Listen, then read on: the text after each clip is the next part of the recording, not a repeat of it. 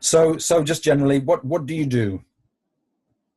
So so depending on who I'm talking to, I variously describe myself as a cooperative business advisor, a cooperative activist.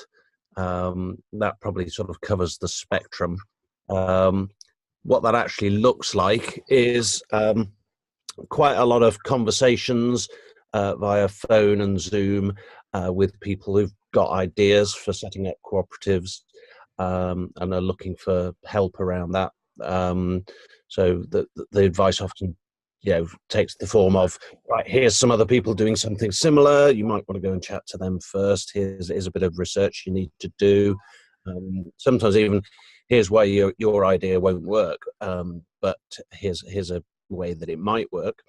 And sometimes we're able to sort of feed them into some sort of support program, of which there are various ones running, and depending on what sector you're in or what part of the country you're in, there's different options available that could actually then sort of pay for my time to work with them with a little bit more a bit more time, and actually go and see them face to face.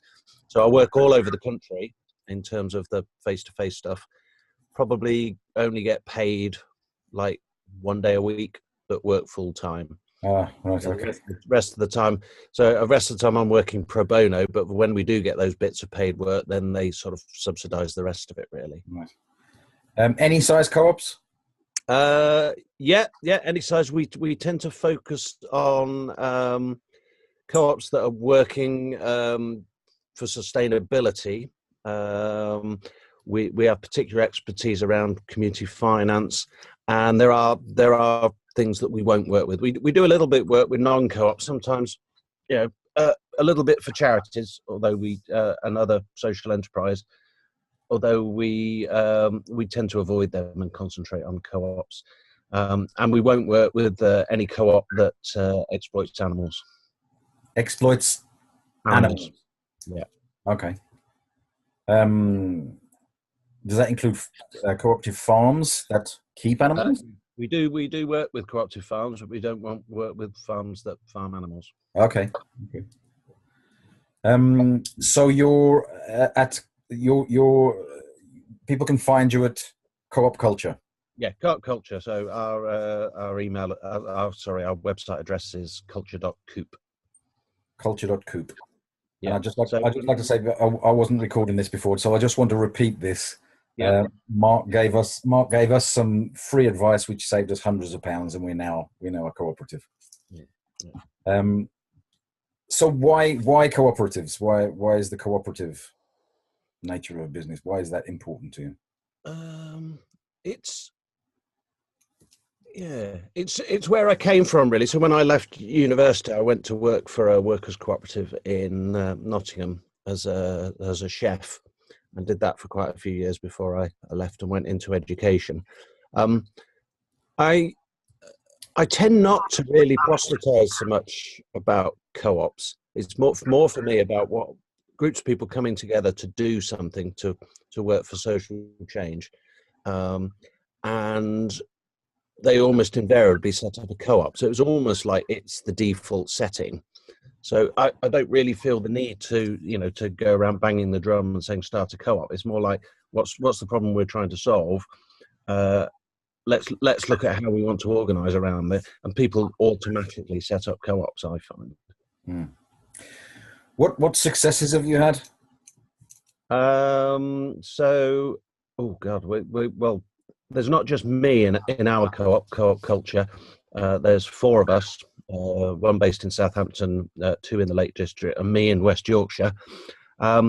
So, well, we would probably point to the large number of successful co-ops that we've helped set up over the years, and also other cooperatives that we've worked with. We often we do governance reviews or sort of finance overhauls and things like that. So we've worked with the big worker co-ops like Sumer and Unicorn. We've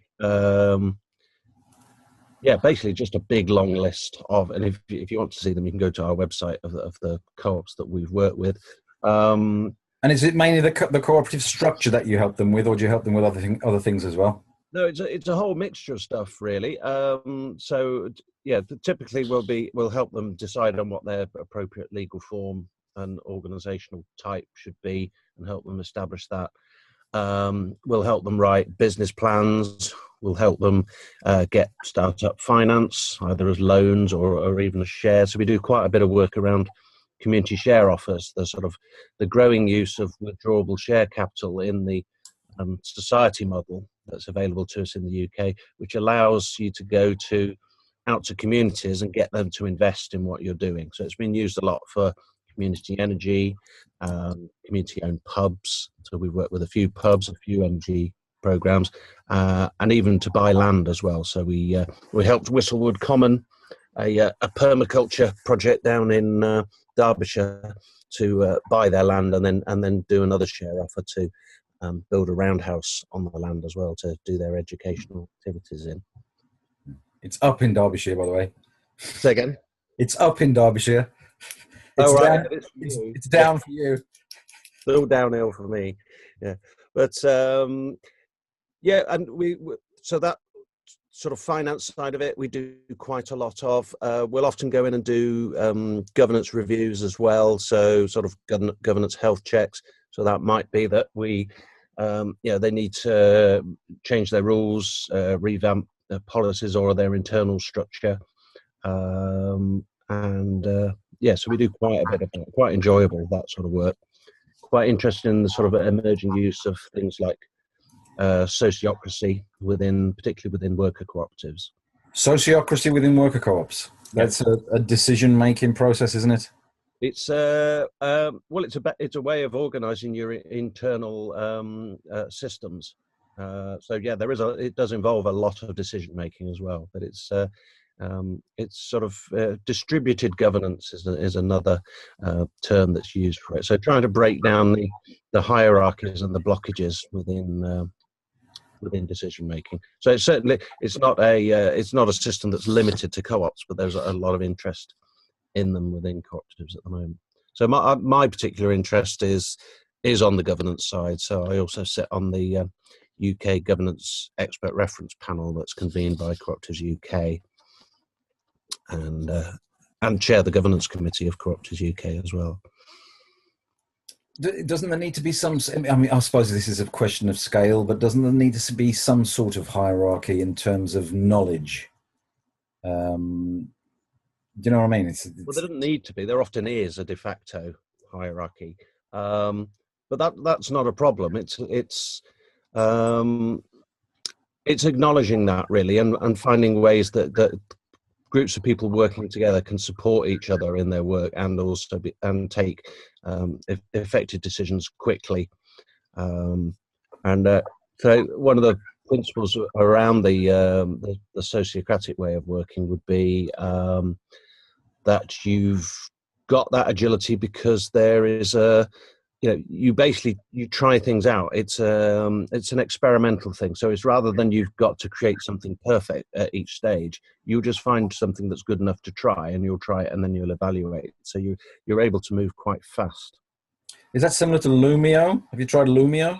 Well, Lumio we use quite a lot in the various groups I work with. So that I chair the Cooperative Development Forum, which has a Lumio group. So that's open to anyone who's interested in cooperative development is able to join that Lumio. So exactly that sort of thing. And the people behind Lumio, although they don't brand it as sociocracy, are very much around those decentralized way of organising. Yeah, it's like a very similar idea. Yeah. What are the biggest obstacles that you face in trying to, grow the cooperative economy? It's finding ways to fund co-op development. So finding ways to get paid. We're quite lucky in that we do cooperative development because we enjoy it, and we can make enough money to live on. It's certainly not a career if you want to make money. The other obstacle is probably the market making side of it. So because we're doing the hands-on support for people, we've got very little time to do that, going out and basically finding the new co-ops. We're able to do a little bit of that. So next week, I'm part of a meeting being organised by Cooperatives UK for cycle couriers. So looking at setting up worker co-ops amongst like Deliveroo and Uber riders. Right. Okay. To sort of take them away from the... So that sort of thing, that's almost impossible to get funding for at the moment. So we basically have to do that off our own bat. So we'll probably on the back of that then be going and meeting couriers in the major cities around the country. We'll have to fund that ourselves. Oh, that would be such a fantastic thing, though. Yeah. Because that's what we want to happen. So long as we can eat and pay our bills, that's all we really need. Yeah.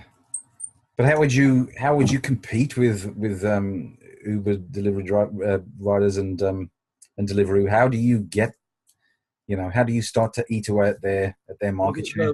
Well, couriers already run several apps on their phones anyway, so you'd just be creating another income stream in parallel that would probably be dealing with people who wouldn't deal with Deliveroo and Uber anyway, either because they're too small or they have ethical objections to them. So you might imagine that a courier cart within a city could actually build up trade within the smaller people, veg box delivery and things like that. What could individuals listening to this, what could they do to help?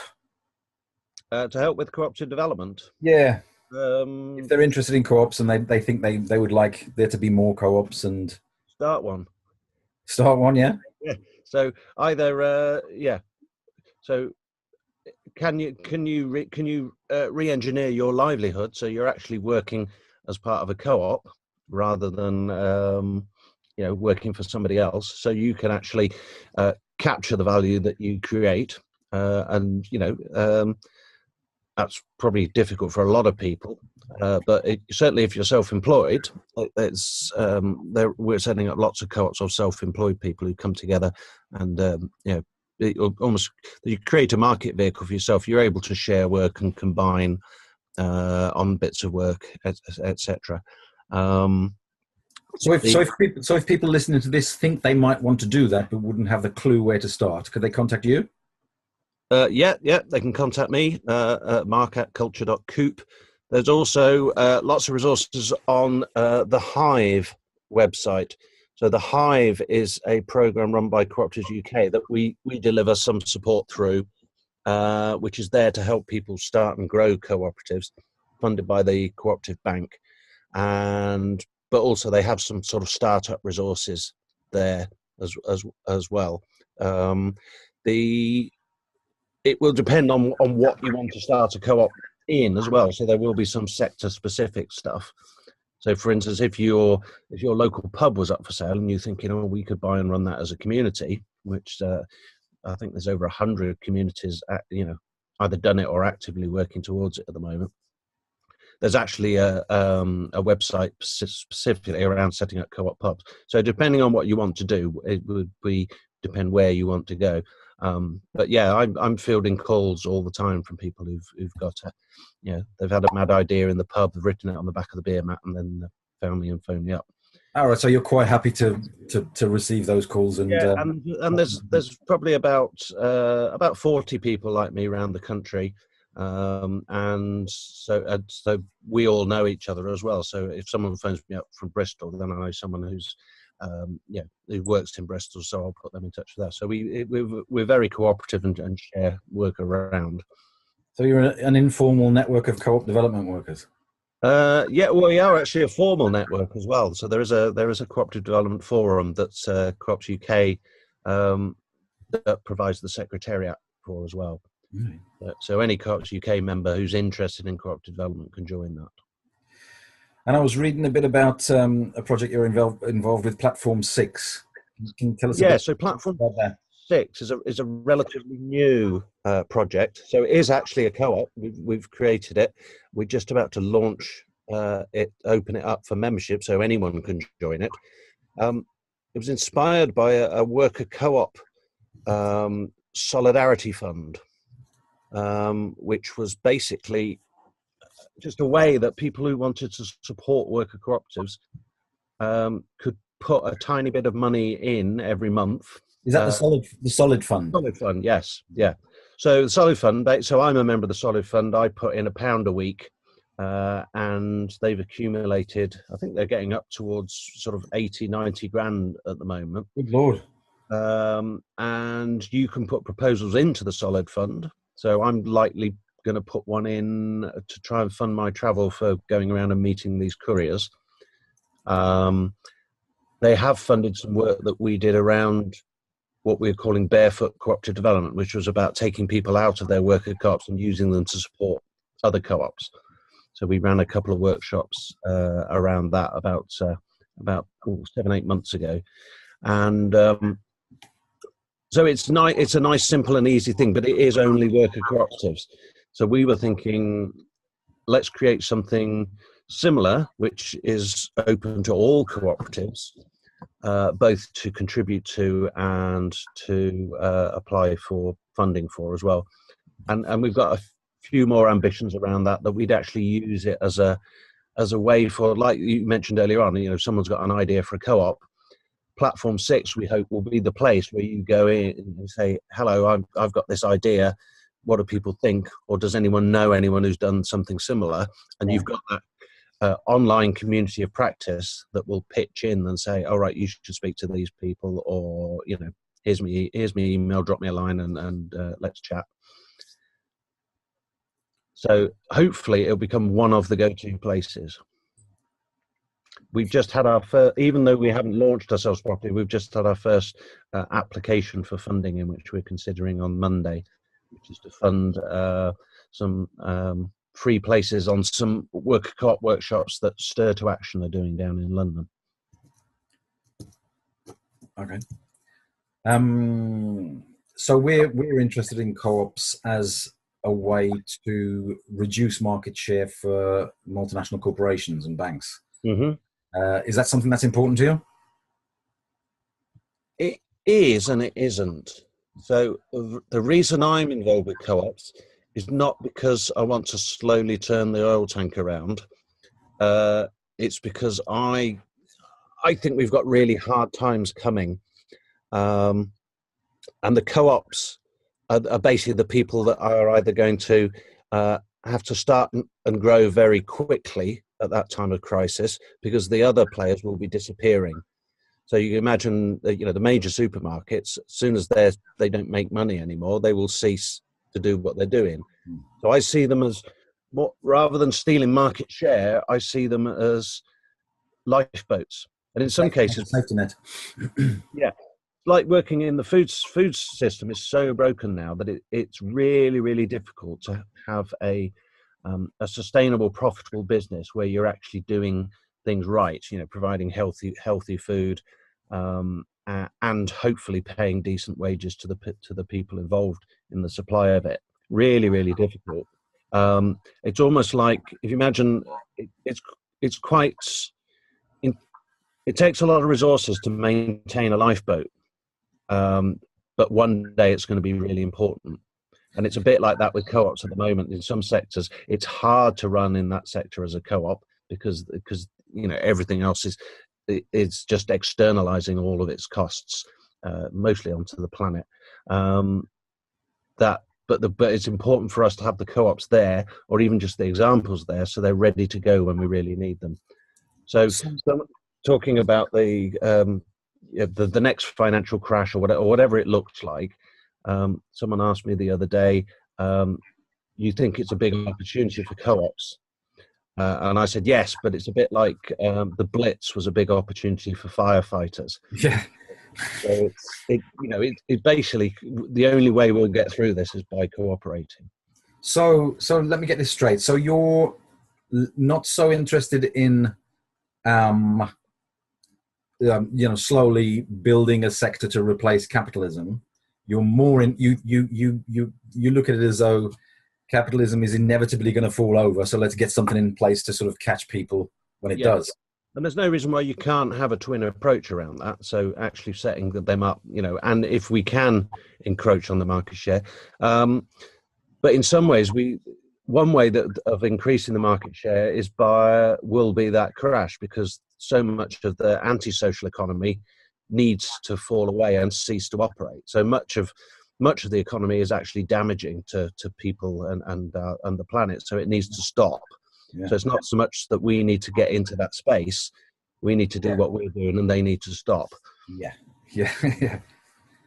Is scale of co-ops, is that an issue? Is there a maximum scale, do you think, for to keep the cooperative values? I think so, and I think it's around the number of people that can effectively work together, and I think it's important to have a link with community as well. So by the time you're nationwide, unless you're a co-op with around a particular weird thing that only a few hundred people in the UK are involved with, then that's fine. You can be national, but as I think co-ops are better smaller, and I think if they do need to grow, the way that they should grow is almost like a strawberry patch model. So rather than become a bigger and bigger and bigger co-op, actually just split into two co-ops. And have an overarching secondary co-op above it. So where you can get the economies of scale.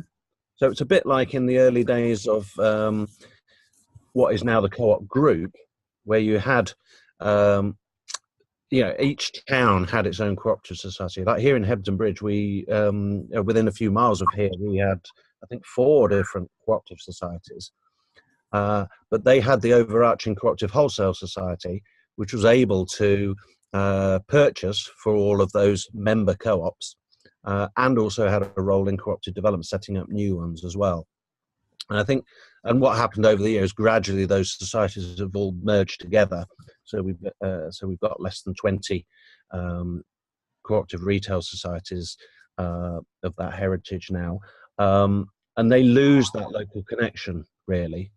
So I'm a member of the co-op, but there are millions of other people as well, and it's a nationwide affair. I don't have that that direct connection, which would have if I was a member of the Hebden Bridge Cooperative Society. Yeah, I really like the strawberry patch metaphor. You can there's see a really nice co-op in I think it's in San Francisco called Arizmendi. They're a bakery co-op, but baked in to their model is that they will create more bakeries. So actually they use some of their profits to fund the development of the next bakery as well. So I'll talk to people in community energy, and just as an example, if the people in the local towns or the local villages want to distribute the energy generated to their local members, they have to have the same license as an energy producer as E.ON would have to buy. So it was very, very expensive. So their only option is to sell their electricity to the national grid for 4p a unit, and then for the members to buy it back locally at 16, 17p a unit, which is just a massive scam and just really damaging to the small community energy schemes. And other people, when I speak to other people in different parts of the sort of cooperative solidarity, whatever you want to call it, I'll come back to this, economy, they don't know about it. And then I talk to people, the ecological land co-op, their biggest obstacle is the planning system. They want the planning system to help them do what they do, because it's helping to get the land back into the hands of ordinary people and to help produce, really good food ecologically and for local markets, which who doesn't want that? And yet there are so many barriers in their way, mainly to do with the planning system. And so I'm very interested in looking at ways that we could, coordinate our efforts. And do you think that would be a good thing? And how might we start to do it? So Yeah, I'm particularly interested in the coordination around the solidarity economy, so taking it wider than co-ops, because not every healthy local economy will be 100% co-ops. Um, and I went to the Control Shift event. Did you hear about that? That was Yeah, yeah, I was on the steering group for a while, but I dropped out of it. It was yeah, too broad a church for me. yeah. And I think I found that yeah, we basically spent several days getting to know who was in the room really, without actually making huge amounts of progress. They are going to run it again, and I will go again. Yeah, And yeah, it was too wide really to actually focus on anything. Um, I found it quite useful as a showcase for some of the stuff that we were involved with, because like people didn't know about it. So I think if all it is an annual sort of stirring of the pot, I think that'd be fine. I think we were all expecting too much from it, really. Um, the yeah, I think the thing we really need, it's a bit like happened with the sort of community pubs and shops. Really, uh, you just need stories to tell, because and you'll then get that critical mass of stuff happening. Like what happened with the cooperative retail societies in the 19th century. It was all word of mouth. Like people said, "Oh, you know, such and they've done this in this town. We can do that." Luckily, the postal system had just been invented, so they were able to then share that information. So it was probably it was the penny black which was responsible for the initial growth of the cooperative movement, as well as a middle class with a little bit of money that we were able to put in. yeah, Railway workers and things were quite instrumental in yeah. setting the early retail societies. Um, so yeah, what was it? I've forgotten what the question was now. You're talking about coordination of the movement, really. If there Mm. is a movement, well, there's a cooperative movement, but there could be, as you said, there could be a bigger movement. I mean, I don't know whether it's called the solidarity movement or the non-corporate movement or the new economy movement or the cooperative movement. Mutualism is a term that I'm really interested in. It's sort of based on the labor theory of value, and anything that doesn't extract wealth from the people who actually make it and give it to people who do nothing really except extract. Anything that doesn't do that for me is part of a mutualist economy, and that could be co-ops, it could be partnerships, or it could be trusts, or it could be self-employed people. Mm. A self-employed person is in effect a cooperative of one. Well, unless they form a co-op of self-employed people, Yeah, which is one of the big growth areas at and the then they're moment. formally a co-op. Yeah, Yeah. So yeah, I think there. I quite like my role in the way I get to do stuff. Is I'm almost like a pollinator. So I get to sort of buzz around and I see all these different things going on, and people basically paddling canoes in the same direction. And some people in the permaculture movement might know about the solidarity economy movement and et cetera, et cetera. And but I think we're all so busy doing stuff that coordination is quite difficult. And yeah, maybe we'll only really sort of galvanize and start working together properly um, once it does get really important, where there is we're having to cooperate to meet our basic needs as institutions and organizations fall away as capitalism disintegrates, basically. so you see crisis as a bit of a stimulus for real change. uh yeah, well, it's got to happen, really. The our economy, it's impossible for it to carry on. Hmm. And Why do you say that? well, it's energetically impossible for a start. So so we burnt through nearly half of fossil fuel reserves, or possibly have burnt through half. But that second half is the really, really hard to get stuff. So the energy return on things like fracking and unconventional oil and things like that are so low that actually we're going to have a real energy crisis. I mean, some of the predictions I've seen would be so that the energy available to us would be at 19th century levels to us, within 10, 20 years. And we really don't want to burn it in terms of, No. in terms of ecology, we really don't want to burn it. Yeah. So I'm fairly sure that we're going to get quite serious climate change. Yeah, even it does within look my that way. lifetime. I'm a bit, sometimes I just think, actually, why am I bothering? 'Cause, but you've got to keep swimming, really, haven't you? Yeah. What else would you do? Yeah, exactly. So what about nuclear then? Why won't nuclear take over from fossil fuels? Well, nuclear is quite carbon intensive. So you need a lot of fossil fuels to process nuclear stuff. So I think it's got about an energy return on energy investment of 10 to 1, which is quite low. Wind power is up near 20 to 1.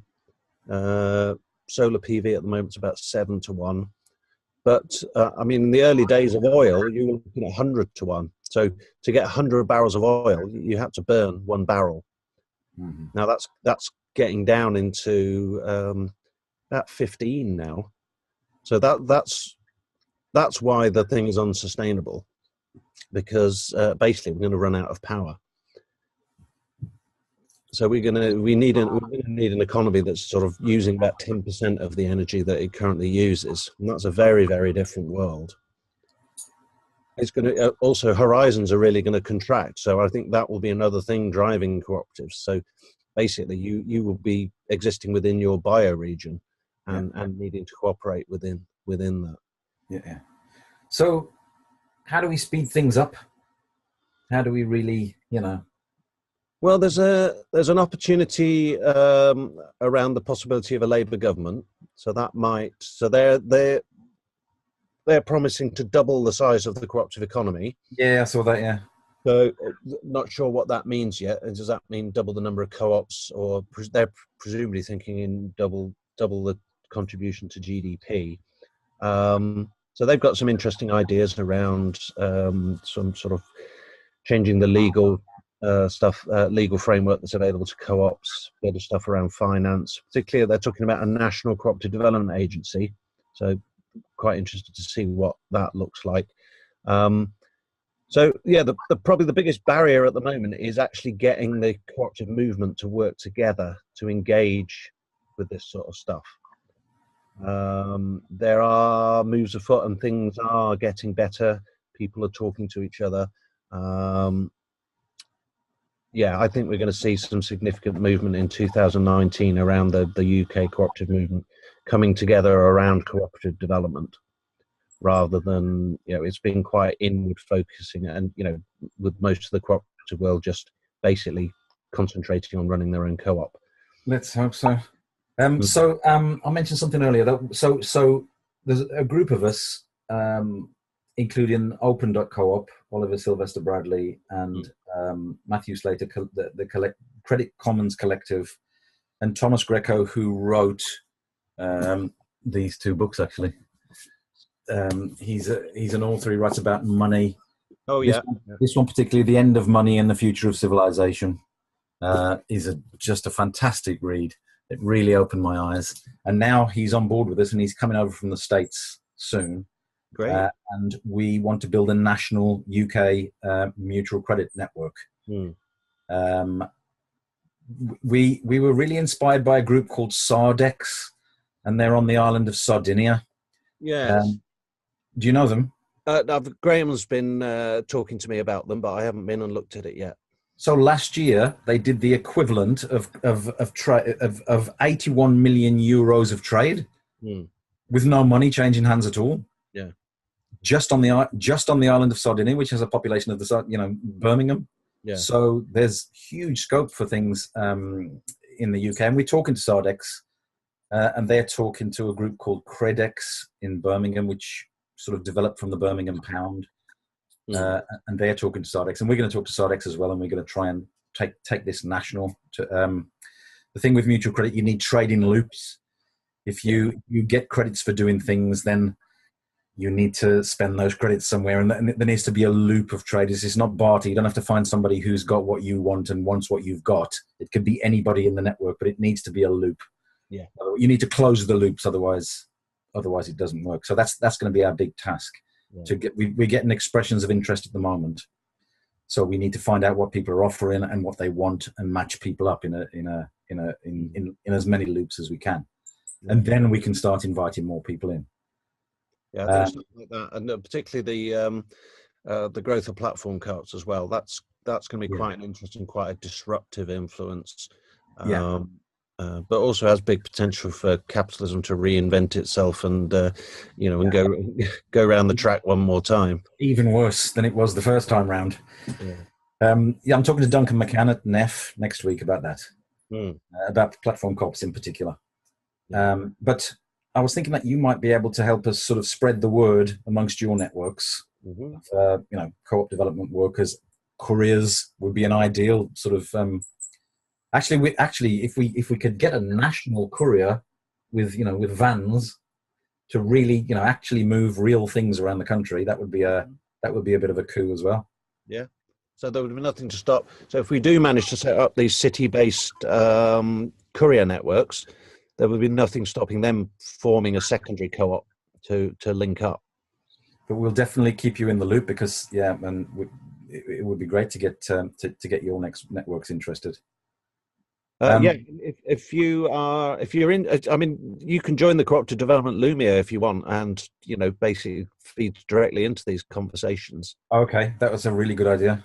Okay, well, the way it works is we say anyone can go on there and say I think such and such should be a member of this forum, and if no one objects within a week, then you automatically get added. Okay. So we've got most of the movers and shakers in. I've never used Lumia. Is it a steep learning curve? Not really. It's there's still a few bells and whistles that I haven't. I keep noticing new functionality that I haven't used. But if you can use something like Instant Messenger or WhatsApp or Facebook, then you'll easily be able to use Lumio.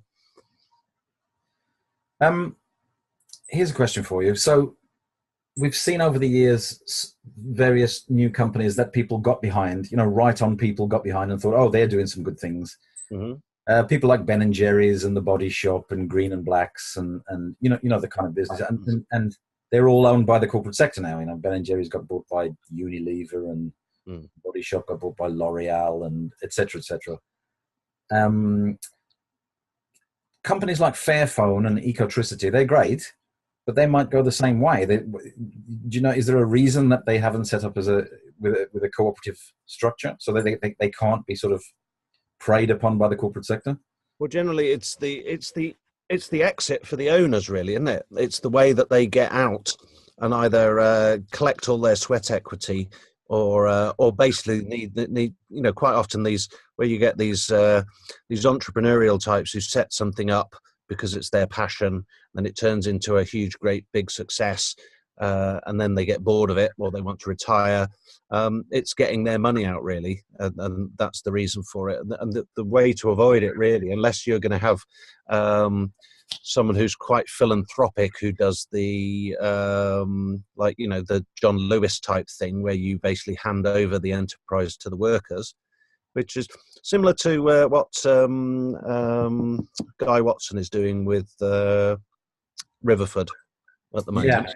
Yeah. He is actually getting money out of this for handing over the company as well. Yeah, isn't there a way that co-op can remunerate a founder for their sweat equity? Yeah. I mean, you could even create something where they have shares in it. The original owners still got shares within it. There have been, I mean, with employee ownership trust, they set up a trust which basically that gradually pays off over a period of time. But to avoid that in the first place is basically set up as a co-op from the start. So you bake in that locking of the assets for the community, really. So there's never any incentive to sell out, because it's not. Oh, you're going a bit Dalek-y. All right. How am I now? Oh yeah, you're back. I don't know what you did, but you're back. So yeah, so the thing with a co-op is there's never really that incentive to sell out. You know, you don't need to get out of the game. Whereas, you know, particularly in things like the tech sector, where you've got these angel investors and venture capitalists who basically put huge amounts of money into tech ideas, most of which fail. So they're burning all this money. They just need one of them to be the next Facebook or whatever, but then they'll just sell it off to get their money back out, and then it's, you know, it's then a normal corporate structure that's vulnerable to, you know, the vagaries of the market, and, you know, and being captured and sold off. Just a final left field question: if you had a minute on global TV at peak time, what would you say? Oh, God. Sorry for the curveball, but you know, just what's the crucial message? I would probably do a quick talk about that energy thing, because that is like, that's the massive elephant in the room that nobody talks about. The fact that, you know, that even with renewables, we're not going to be able to run the world anything like we run it now, and that there's a very different world coming. Yeah, and we need to prepare for it, because the longer we don't prepare for it, the harder that crash is going to be. And yeah, and the massive danger in that's coming up in that crisis, the opportunity for fascism. That's the really scary thing for me. yeah. If we don't get this together, then basically a small number of people, you know, with interest, you know, trying to preserve the current system, or basically capture what's left of the value within it, are just going to make the rest of us, our lives, complete. Strong men are going to move in, yeah. and that's not a very good prospect.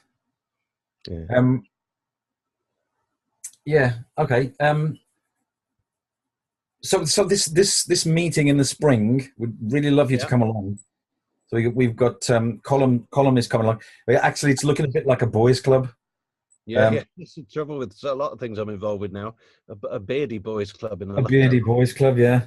And so Colm said that he'd prefer if Clara or Kat came along from the Solidarity Economy Association. We've got Marisa Bassano from the Community Supported Agriculture Network.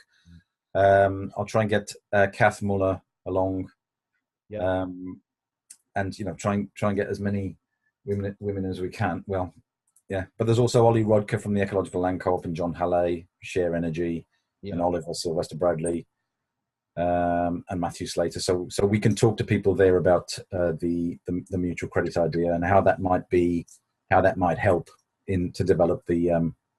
I still don't know whether to call it the solidarity economy or the mutualist economy or the new economy. Maybe new economy is the easiest, because it just covers all bases, really. Yeah, new economy. I like solidarity economy. I like it, but I was talking to Colm, and it's difficult to define. And he was saying that there are values tied up with it. There have to be sort of values in it. I said, well, what about a car mechanics co-op? What, you know, that cars aren't environmentally friendly, and yet it's better to get your car fixed if you've got one at a co-op than a corporate, you know, quick fit or whatever they're called. But it's a really difficult one. What values exactly?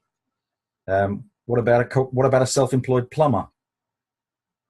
And I just couldn't get my head around it. It's for me, if you're not corporate, if you're not extractive, if anybody goes to you and gives you money for your business, if it's not then going to be sucked out of your community to pay shareholders or corporate HQ or international distribution network or advertising, then fine, that's great. I don't have a problem with self-employment. Yeah, I think we can be inclusive rather than exclusive. So I'm involved in a local solidarity economy project called Calderdale Bootstrap, and we basically say this is what we're working towards. If you identify with that, then we will support you. Right. Yeah. But, you know, I dare say there would come the time when there would be people who were trying to talk to us that we would say no. So we haven't got a date yet, but I'd really like to get you down in the spring if that's good for you. Yeah, And that's Birmingham, is it? London. London. All right. Yeah, no problem. Yeah. And if you know people to stay within London, that's great. And if you don't, I'm sure I have to talk to the missus, but I'm sure you could stay here. All right. Yeah. Well, I'm sure I can sort something out. Yeah. Yeah. Yeah. So I do a fair bit of work in London. Work with probably Organic Lead would be the most recent